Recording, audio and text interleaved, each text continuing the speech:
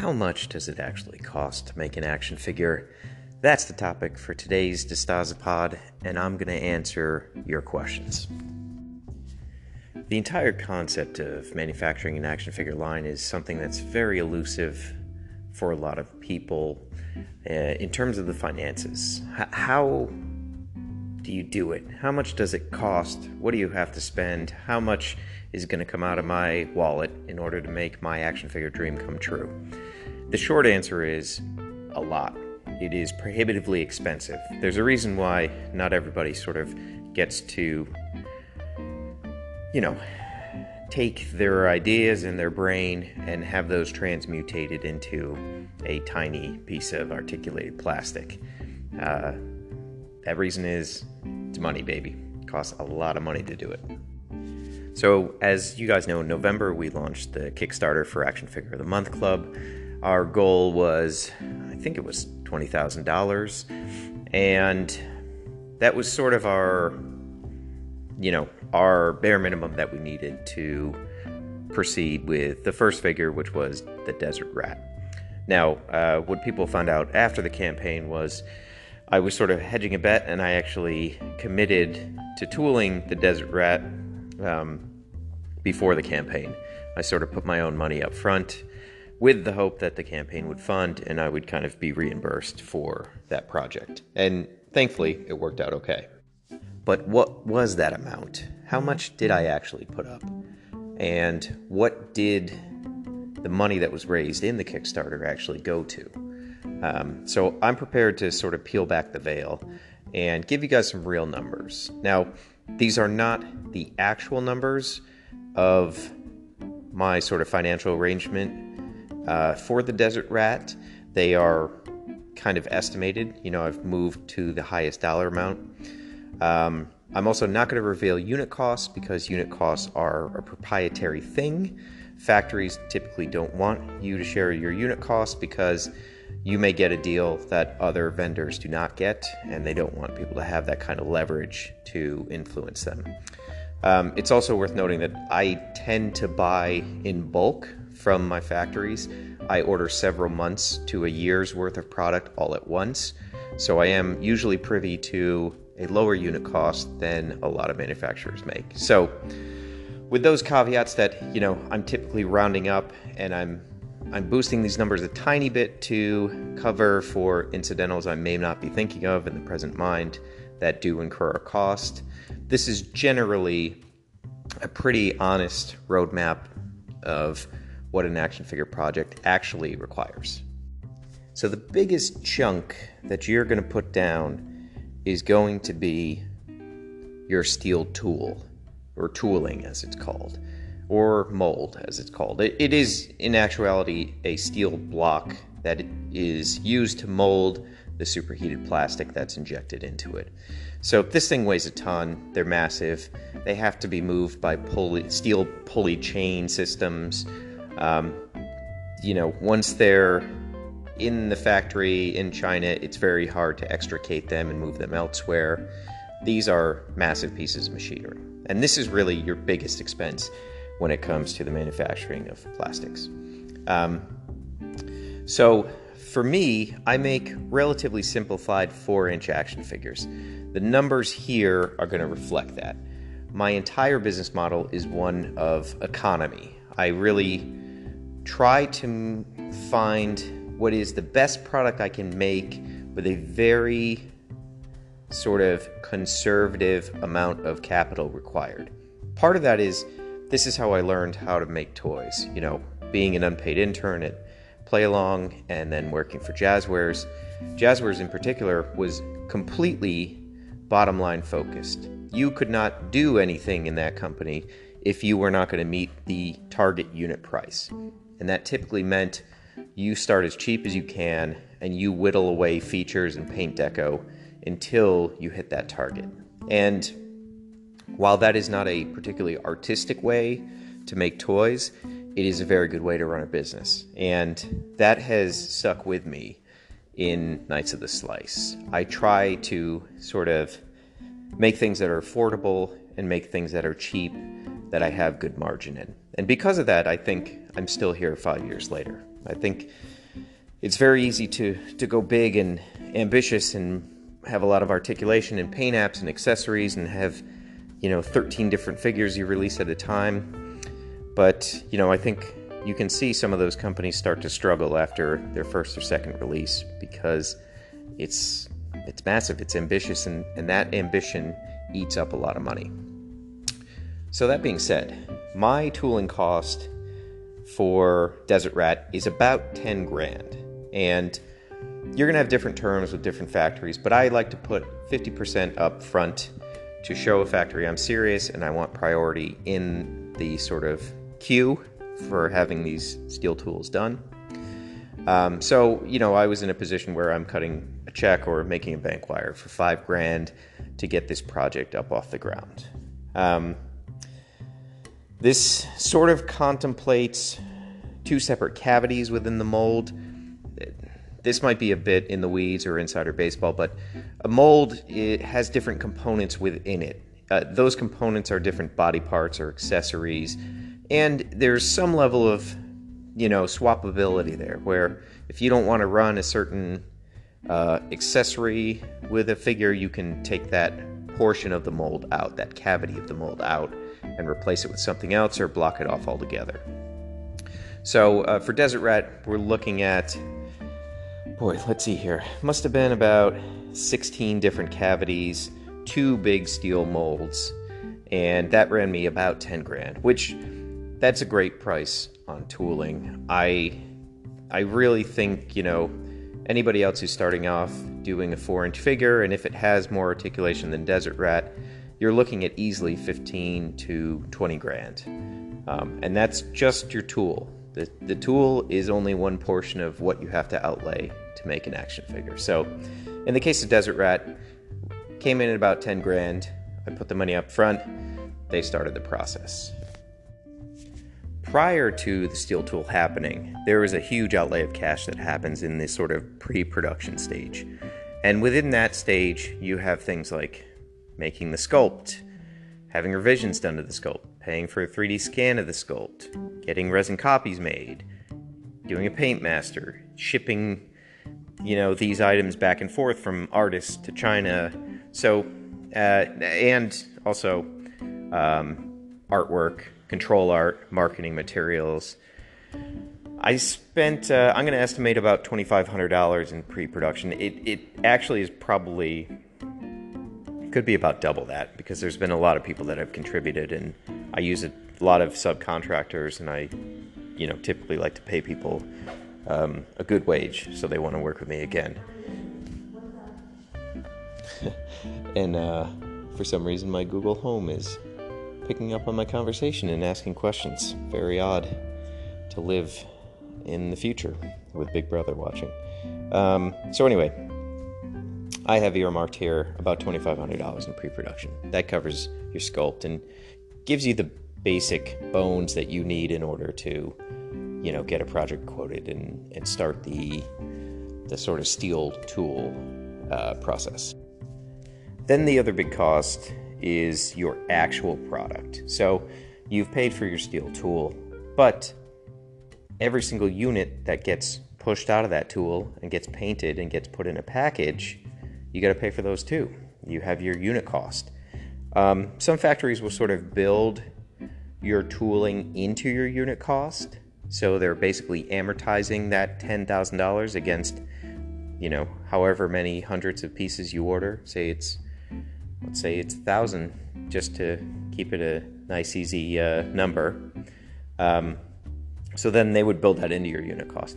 I prefer to always have things separate. I like to see what the actual cost of the steel tool is, and I want to see what my actual unit cost is and pay those separately.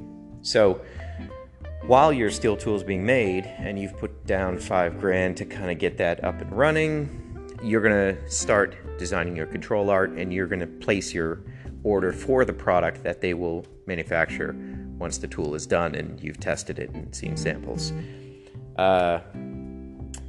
Typically, well, in this case, I spent about $5,000 on the actual product. So every single, again, I buy for about a year's worth of product. So let's say it's 12 different styles of Desert Rat, all the paint deco. With paint deco comes copper spray masks that have to be made, and those are basically fabricated to lay over the figure so they can spray it with a gun and add the details like pouches or buttons or things like that.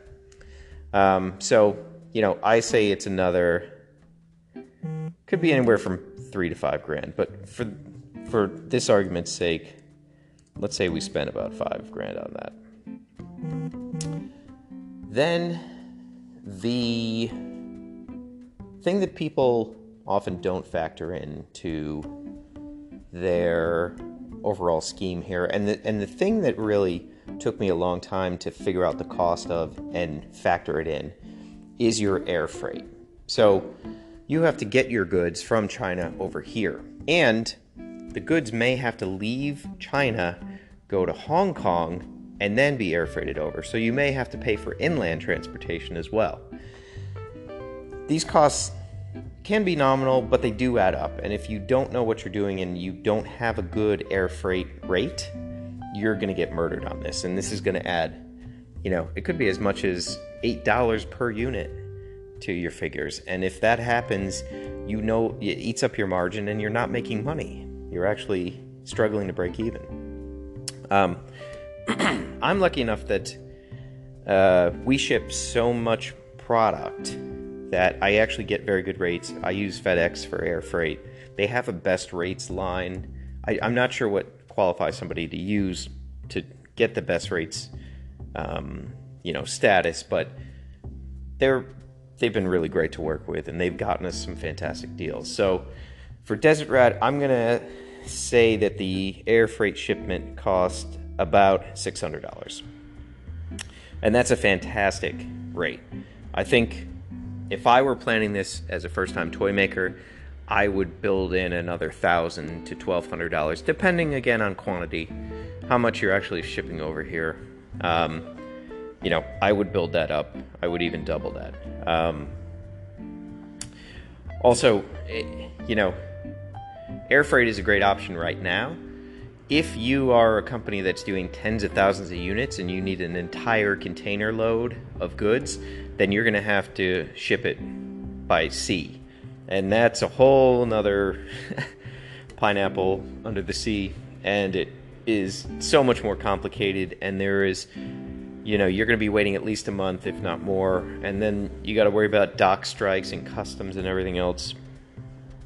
It's an unbelievable hassle. So I count myself lucky that I do enough volume that I get good rates, but I do small enough volume that I can still utilize air freight. And, I think that's part of the reason the line still works financially. So if you add all those things up, if you add up the steel tool, if you add up the product itself, if you add up the pre-production development costs, and you add up the air freight, that gives us just under $18,000. And I think that's a pretty, I'm pretty confident in that number. That's, more or less what Desert Rat cost. And you start to understand that, asking for $20,000 on Kickstarter is actually pretty conservative, because what I portrayed and what I offered in Kickstarter is not just Desert Rat, it is 12 months worth of product. And you start to see how crazy low $20,000 of an ask is, because, this is our admission to the event. This doesn't cover us for the rest of the year. But, again, this is also, these are really well argued numbers. At this point, I have enough repetition with factories and enough relationships that I can push, and I have leverage to use, and I can sort of, I can negotiate the best prices possible. I think if it's your first time working with a factory or you're just starting out, it might be hard to kind of achieve this just by virtue of having not had that much repetition doing it. Oh, actually, you know what? There's another statistic broken down here that I didn't add into this. So the actual cost of all the spray masks on Desert Rat was $696. That's pretty right on the money for a 4-inch figure. You're going to spend probably between $500 to $1,000. You can even go as high as $2,000 on the spray masks, depending on how crazy the paint deco is. The spray masks, they're worth the money. You can use those in every additional production you do, and they really make figures much more dynamic. So it's a worthwhile investment. But if we add that one in there, that gets us, that's going to put us at about $18,500. And I think that's a pretty accurate depiction of a seasoned toy company being able to negotiate heavily to sort of land a toy project. I think $18,500 is, a reasonable, a reasonably constructed picture of the finances of it. The thing that's missing from this, of course, is the cost of my time. If this was a third-party project that I was doing for somebody else on their behalf, which I don't do anymore, thankfully, I don't do any client work, you're going to have to build in another, probably, $5,000 a month for a project manager, for somebody who's really sort of there doing it. The other thing that's not listed on here that is super, super important, especially if you're a first-time manufacturer, is a trip overseas to see not only the business offices in Hong Kong, but also visiting the actual factory in mainland China. And that itself requires additional visas and everything else. So, if this was a client project we're talking about, I would build in another $5,000 for a minimum of 6 months, and then another, say $3,500 for airfare, travel, incidentals, etc., visa, to visit Hong Kong and China. So you can see how very quickly, there are additional costs that kind of compound the entire project. And, that's why it's kind of hard to do. And there's a high barrier of entry here because it requires so much capital. It's quite insane. And, in going through this, it just makes me very happy that I'm in a position where, that money is available and can be raised from you guys and can be put towards things like this. And, it makes me very grateful. I also think, going back to that idea of taking the Patreon money and booking a flight to China and giving you guys a behind-the-scenes look at exactly what I covered here, that's very enticing. And I think we're getting very close to being able to do that. And that can sort of illuminate a whole nother dimension to this. It'll kind of make you guys into experts at this whole process, which is interesting. Got a couple Q&As as well that I'm going to cover right now. Philip Barrera asks, if you're not working in the toy industry, what other work would you be doing instead? When I was in college and I took a professional development class, they made us make a list of every company. First, the field you wanted to work in, and then every company in those fields that you would be happy working for. And for me, it was easy because I thought about this my whole life. It was either comics or video games or toys. And it just so happened that I lived very close to a couple toy companies, coincidentally. I think if I wasn't doing toys today, I would probably still be in entertainment licensing because that's a very lucrative sort of field.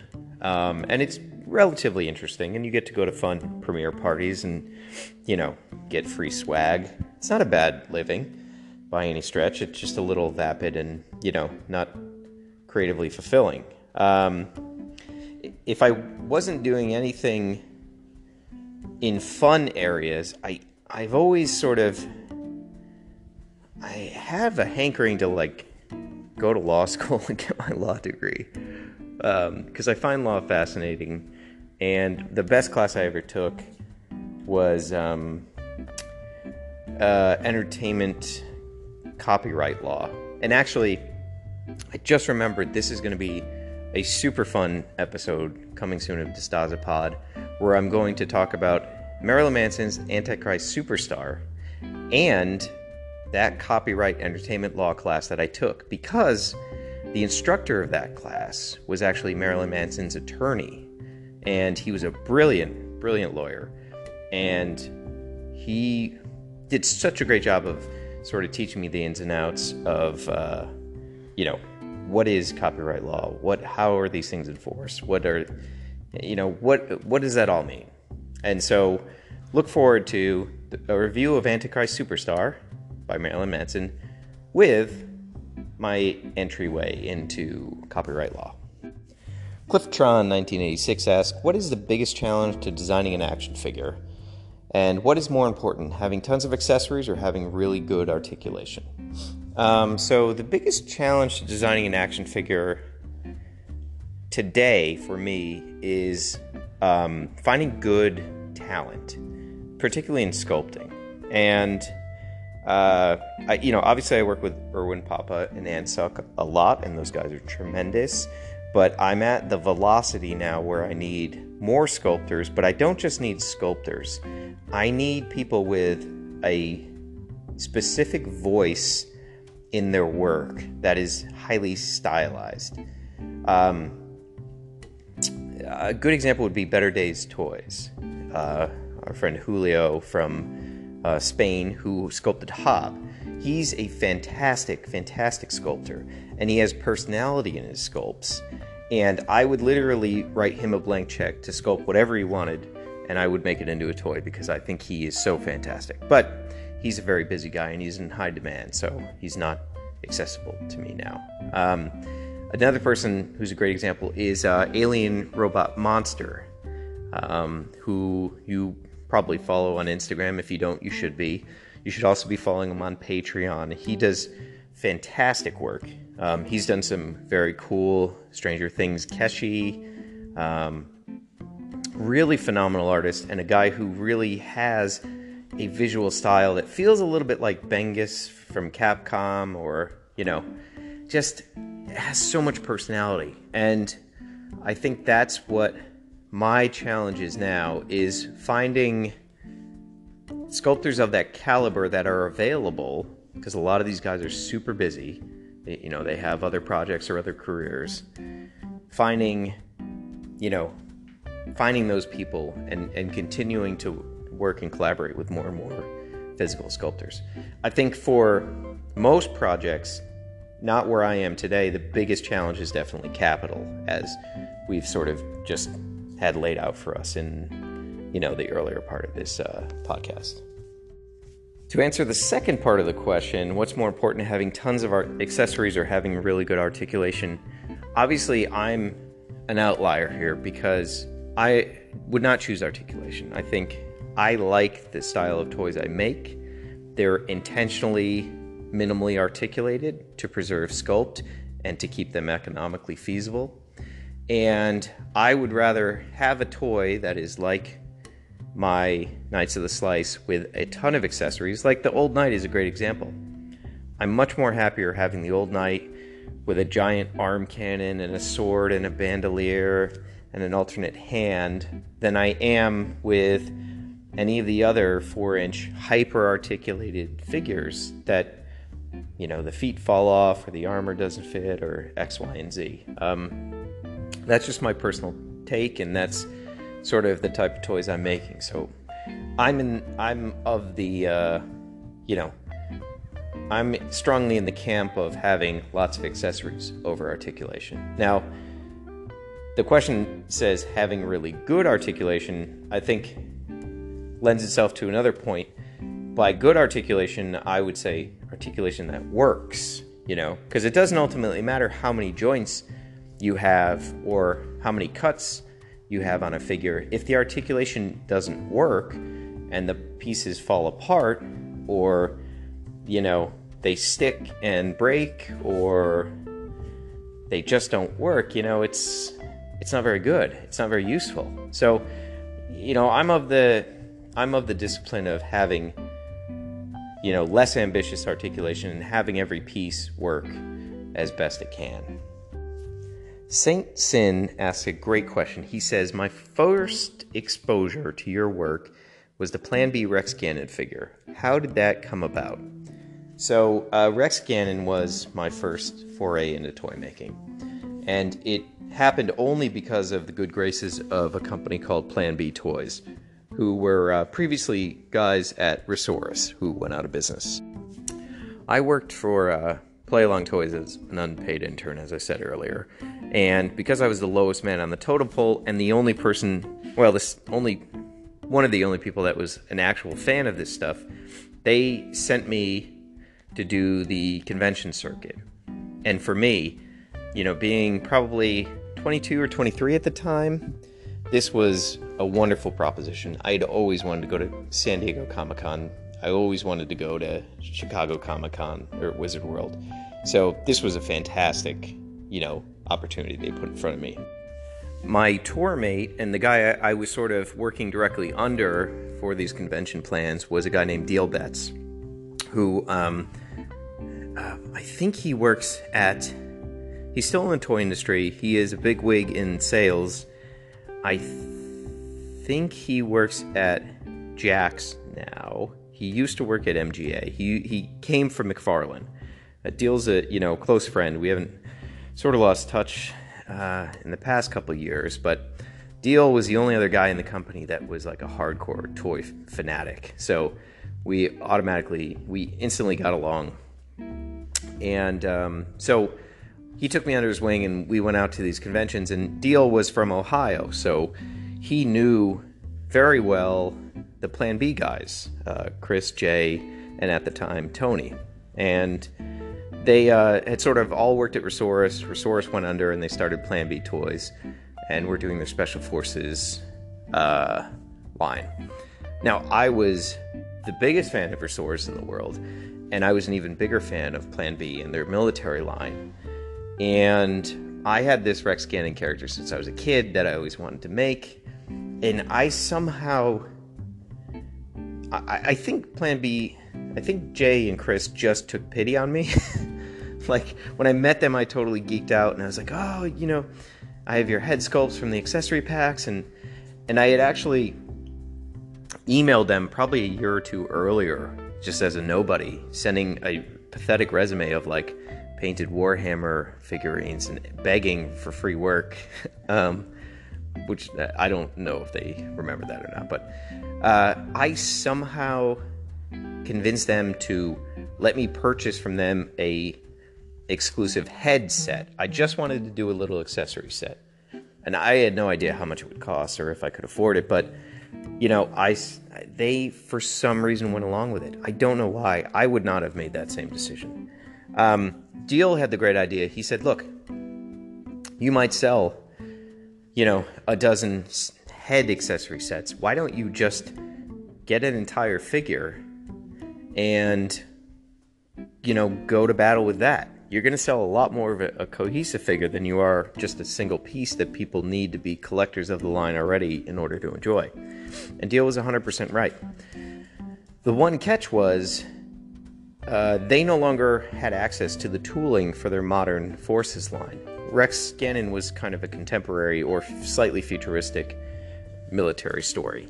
So they were just about to do their World War II line. So that meant that I was kind of limited in the body styles I could pick. And I actually ended up picking a German soldier, which to this day I don't know why I didn't just go with one of the US guys, because it's, problematic on many levels. But they were so fantastic, and they helped get a sculptor to do the head for Rex, and, they were so generous with their time, and I'm just, I'm always touched with how thoughtful they were to really give a nobody a shot. And the Rex Gannon project failed abysmally. For as popular as Knights of the Slice are, people don't always sort of think or know about the dozens and dozens of abject failures that sort of come along with that stuff. Rex Gannon was a terrible failure. Fans of Nights of the Slice who follow me will know that just within the past year, his inventory was rediscovered in a dusty warehouse. So that's why I've been able to resell Rex. And that was part of why I sort of tooled new bonus heads that you can get with a purchase of a Rex, because I wanted to kind of inject a little new life into him. But, and then of course we've introduced Rex twice over in the Nights of the Slice line, and he will actually be making an appearance this year as well. So, it got started because, really generous guys sort of took a chance. They maybe liked my passion or something, I'm not entirely sure. But that was great of them, and that was a really good question. So I thank you for that. Lencho86 asks, are you guys affected by the current tariff trade war with China? Will this affect prices at any point this year?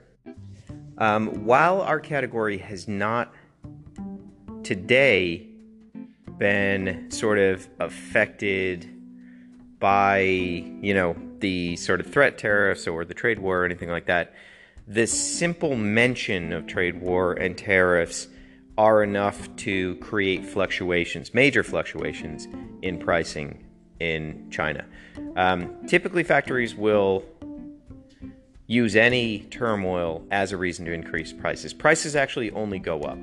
Since I've been making my own toy lines, my prices have never gone down for unit costs. And that's not necessarily, a manipulation of China. I think that's the nature of business, and especially the nature of using fossil fuels and petroleum and,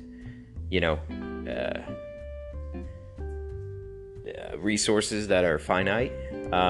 But the sort of talk of all this has definitely created ripples. They don't even need real tariffs in place to start squeezing. And I've seen it in minor ways.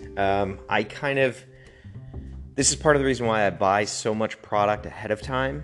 I try to plan for months or a year out, and that has insulated me pretty well from the ups and downs of the market as it happens. But none of this, just to be clear, none of the sort of posturing or talk or, chest puffing is good for my business. And I don't have a solution if there is a very real tariff situation where I'm taxed, a couple 100% for plastic goods coming out of here. I think very much that would be the end of Nights of the Slice.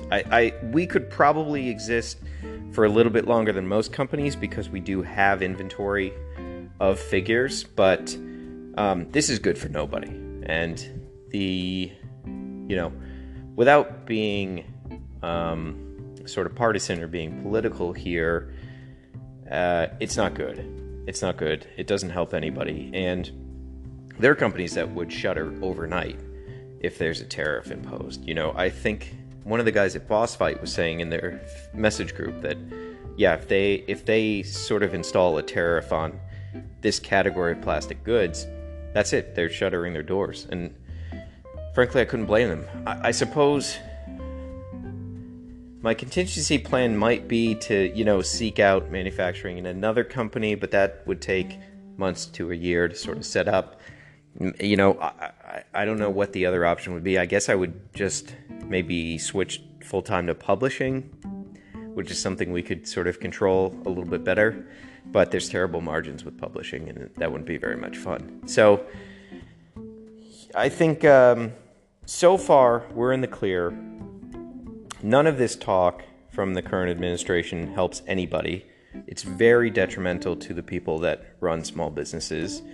And, they keep talking about the nuclear doomsday clock being at 10 minutes to midnight. It feels very much the same in terms of manufacturing. But let's be honest. Let's take a bigger look here. All of capitalism is a ticking time bomb, and the exploitation of workers is, it is untenable to a certain point. So we're all just kind of digging as much dinosaur bones out of the earth as we can before it all collapses in on us. And, we fulfill our 100% guaranteed mortality rate. One final question from our good friend Snakebites. Is there ever going to be any Vector Jump material boys, not just the armor, but the whole figure in one color? Probably not. The Vector Jump figures have sort of tapered off. You always see a decline when new figures are introduced after about 3 or 4 releases. And the last Vector Jumps really, really struggled to move. I think we still have some Bumblejet in stock, actually. As far as like doing them in one single color, I don't know that adds much appeal. I think they sort of work as a 2-color figure. And at this point, we have done we've done the majority of the base colors. So it's not that hard to kind of do a swap and get a color that's kind of similar. So I don't think that a Material Boy Vector Jump is in the future. I am happy to announce that there is actually at least one Vector Jump coming this year that hopefully you guys like. And it's pretty typical to let these styles sunset at a certain point. So I hope you buy the next Vector Jump when it comes out, and maybe he'll have a resurgent popularity and we can do some more. So there you have it. That's our DeStasapod for tonight, my friends, and I love your questions and answers. So thank you for sending those, and we're going to talk some more. I hope you enjoyed a little financial peek behind the scenes of a toy project. And as always, I appreciate your support on Patreon because it lets me not be on conference calls with Hollywood all day and just hang out in my kitchen recording these podcasts. One important thing to look forward to. I am embarking on a major, ambitious podcast series called The History of Toy Biz.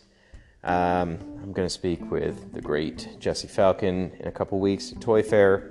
And then I'm going to go through his entire team and speak to all of them. And we're going to get to the bottom of what was the inception point of Marvel Legends? What was it like working on X-Men? How did this all come down? Because they really are one of the greatest toy stories that hasn't been told yet. So look forward to that series. And the only thing left to say is pizza out.